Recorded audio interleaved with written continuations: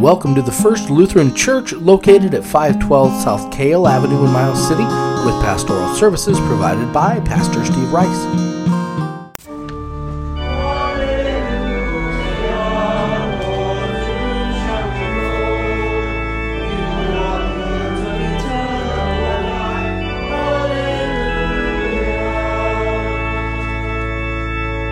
The Holy Gospel according to Luke, the 18th chapter.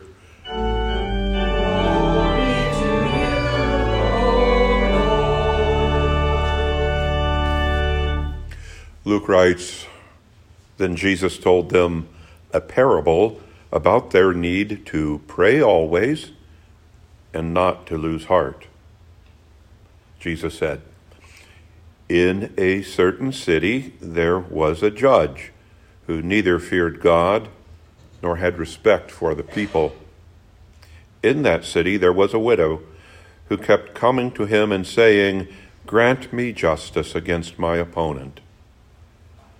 For a while he refused, but later he said to himself, "Though I have no fear of God and no respect for anyone, yet because this widow keeps bothering me, I will grant her justice, so that she may not wear me out by continually coming." And the Lord said, "Listen to what the unjust judge says. And will not God grant justice to his chosen ones who cry to him day and night? Will he delay long in helping them? I tell you, he will quickly grant justice to them. And yet, when the Son of Man comes, will he find faith on earth?" The Gospel of the Lord.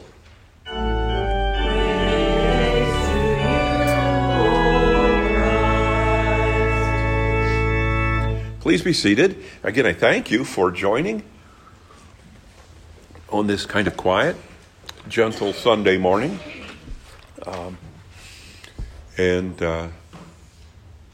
My eye caught as was being read Paul's words to Timothy, "All Scripture is inspired by God and useful for teaching and more." And it has been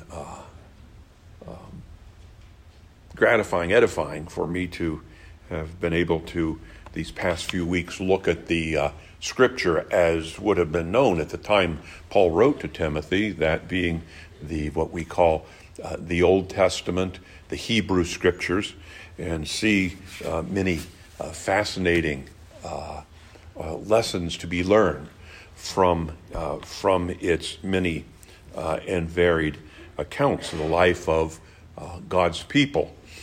And today, in particular, if you ever wondered where the name Israel came from, those who wrestle with God, you know it came from the account of Jacob wrestling with the angel.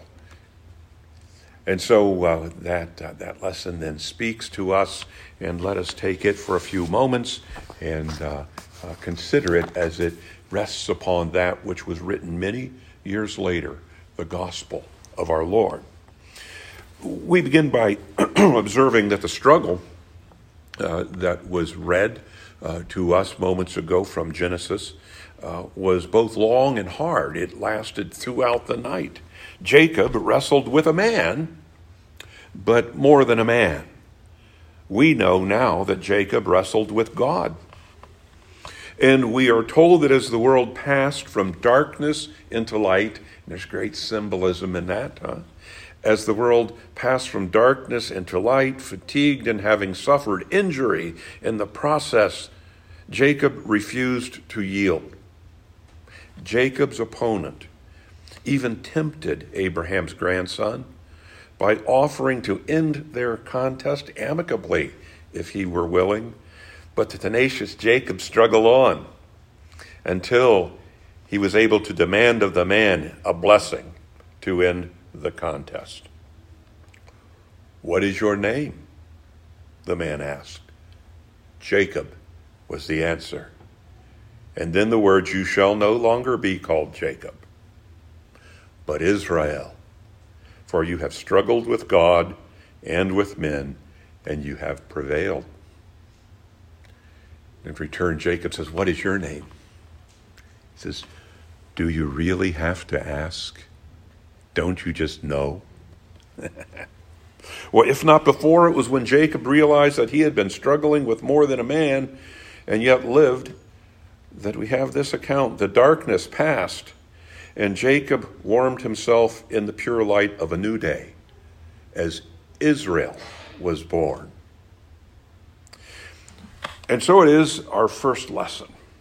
Today's gospel lesson is, like Jacob's experience, an exhortation on the part of Jesus to perseverance, not metaphorically, not physically, as in Jacob's case, but spiritual perseverance, encouraging those who listen to him to pray and remain faithful. The woman in Jesus' parable described as persevering in the face of great struggle and terrible odds against her. And if you click on the synonyms tab in Microsoft Word, the synonyms for perseverance that pop up are words like persistence and determination and grit, insistence, resolution, stubbornness, doggedness, and there's more. There's a whole list for perseverance. In today's reading from Luke's Gospel, Jesus was encouraging those who listened to prayer. He was encouraging them not just to prayer, but persistence in prayer, to pray always and not lose heart, even when that for which or those for whom they pray seemed long in coming. The woman in Jesus' parable was persistent in petitioning what we are told was an unjust judge for justice. Jesus set forth that eventuality that the judge granted the woman justice, not out of his fidelity to the law, but rather out of his sheer desire to be rid of the woman who was so persistent, Jesus described as wearing him out, as if to say, now that's persistence. Remember now also that Luke's gospel is not a first-hand account of the events in the life of the Lord. Luke was an investigator, a physician by vocation. Luke was used to taking various elements of things, putting them together, forming a diagnosis. And Luke gathers information from those who were eyewitnesses, and he assembles them into what became his gospel. Structurally, today's lesson comes as a part of a portion of Luke's gospel. It's a bit kaleidoscopic in its coming together. It's a series of teachings and of sayings of Jesus that Luke packaged together in this particular portion of his gospel. And as you read through the 17th, the 18th chapter, sometimes things seem a bit disjointed, again suggesting to me that Luke had all of this information, and he began with the birth story that we know and will celebrate fairly soon so well, but then as he went on and on, he had this additional information that he sort of stacks on top of itself, packages it, if you will, because it's important and he wants it preserved, but doesn't flow as smoothly as other portions of his gospel. One feature of Jesus' sayings, his teachings, what we learn in this part of Luke's gospel is that all of the things in this section are very visual, very concrete, okay? Not abstractions. Just as in your mind's eye, you could imagine Jacob wrestling on the bank of a stream. You can imagine the contest between these two men on the stream bank through the night, long into the night. So too, it is very visual to imagine the woman showing up day after day, perhaps several times a day, bugging this judge for justice until eventually the judge gives in. Perhaps, certainly parables are like that. Jesus' parables consistently drew from images and experiences common to his hearers things they could imagine, see in their mind's eye, in order to illustrate to them those things that they could not imagine, could not see. Indeed, when Jesus spoke of the kingdom of God, he spoke of things that no one had ever seen. And yet he wanted them to not only understand, but to believe in what he was saying. The verse, interesting to me, the verse immediately preceding today's gospel lesson at the end of the 17th chapter is another example of the power of imagery contained within Jesus' parables. The final verse of the 17th chapter finds Jesus saying, "Where the corpse is, there the vultures will gather." How powerful an image is that, huh? How visual. Jesus' initial audience was, of course, the people of Israel. We also know that there were those insightful Gentiles scattered around who also, upon hearing Jesus, seeing him, seeing the witness of his miracles, hearing the power of his testimony, there were both Israel, the children of Israel, perceptive Gentiles of the first century living in and around Israel who found in what Jesus said something that they had not encountered before, something that taught them in a way they were not accustomed to being taught. As we have observed before, or as we know, Jesus was always caring for Israel, but Jesus was also looking beyond Israel to the rest of the world with his gospel. Life in the first century. Life in the first century. We have the 21st. Life in the first century was physically demanding. It was visually driven. Life at the time of the writing of the Bible was physically demanding. There were no power tools. Okay? If you wanted it moved, you moved it yourself. It was physically demanding, but also it was very visually driven. Okay? It was visually driven. Work was hard, and threats had to be seen if you wanted to be successful, if you wanted to avoid those things that would harm you. In that world, abstract thought was as foreign to Jesus' audience as computers would have been. And yet, Jesus wanted to teach people to love and to feel genuine affection and closeness to a God none of them had seen in a world full of gods. It seems they had one for every occasion. And against that, Jesus was constantly pushing against idolatry and such, and was calling people to love the one he called Father, but whom they could not see. Jesus wanted to teach people to love the God none of them had ever seen, and that was quite unlike the many gods common to the people of that day and in that place. There were gods aplenty, but it was not to be so for the Jews. And so, to illustrate, to help people understand that which cannot be seen, Jesus often used parables. He used parables. Jesus deployed these word paintings. Okay? Word paintings. Mental pictures that he could draw upon from everyone's shared and common experience in order to teach greater truths that they could not see with their eyes, in a world where seeing was believing, quite literally. One of my favorite, you may have heard me speak of this before, my favorite examples of making the unseen seen is an expression many know, but as I did some research for today, no one knows the origin of it. The expression is, there is strength in numbers. You know what I mean. Okay? There is strength in numbers. Now, while you understand what I mean when I say there's strength in numbers, a person of the first century living in Israel would have had no idea what I was talking about. None whatsoever. They would have stared at me. Okay? because my words are all abstractions. Not one word can be seen. There is strength in numbers. But that same person would have understood the abstraction, however, would understand, should I say to them, 10 dogs can kill a lion. Okay?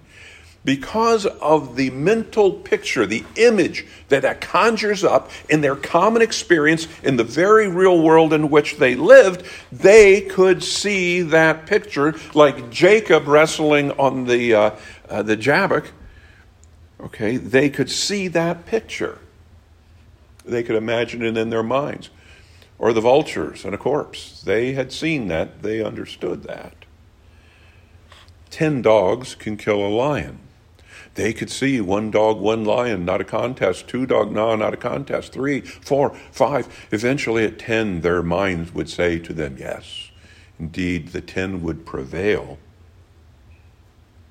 As we would say, because there's strength in numbers. Now back to the persistence element of today's lesson. In an age in which people so often, we know immediate satisfaction of what we want, ever faster connections to the world through our cell phones and our computers, persistence in the face of failure becomes a very real challenge. We want something. If it is not granted, if we do not receive, we're frustrated by that. Okay? If we pray for something, we want something, and it is not granted, we are frustrated by that. Notice that in the relative standing of the two characters in Jesus' parable today, one a widow, the other a judge. The one had no social or economic power from which to press her case, and the other, both office and social standing, to ignore her. Okay? The odds were stacked against the woman from the start, and yet Jesus tells us in this parable, she's the one that persisted. She persisted. The righteous persisted against the unrighteous until the justice that she sought was granted. Applied to a call to faithfulness in prayer and things of the Spirit, if the unjust judge heard and granted justice to the poor widow, how much more will God grant justice to those oppressed and downtrodden in this or any time in response to their perseverance in prayer and petitions for justice? Justice might not come quickly enough by human perspectives, and indeed it took long times for God's justice to come, even from the time of the exile in Egypt. But justice will come. God's justice does come because God is a God of justice. It will inevitably come from the divine perspective. And here I'm mindful of Martin Luther King Jr.'s observation that the arc of the moral universe is long. He wrote, but it bends toward justice. God's will cannot be undone, even if it be generations in the coming. This is a hard lesson for we of the 21st century to learn, as it would have been a litany of abstractions for those who lived in the first century. Again, mindful of Paul's letter to Timothy, I solemnly urge you, proclaim the message, be persistent. Okay? Be persistent. This autumn for us has been a joyful series of celebrations of doing just as Paul encouraged the younger Timothy. We have been persistent in our celebrations of the faith, its many and varied aspects.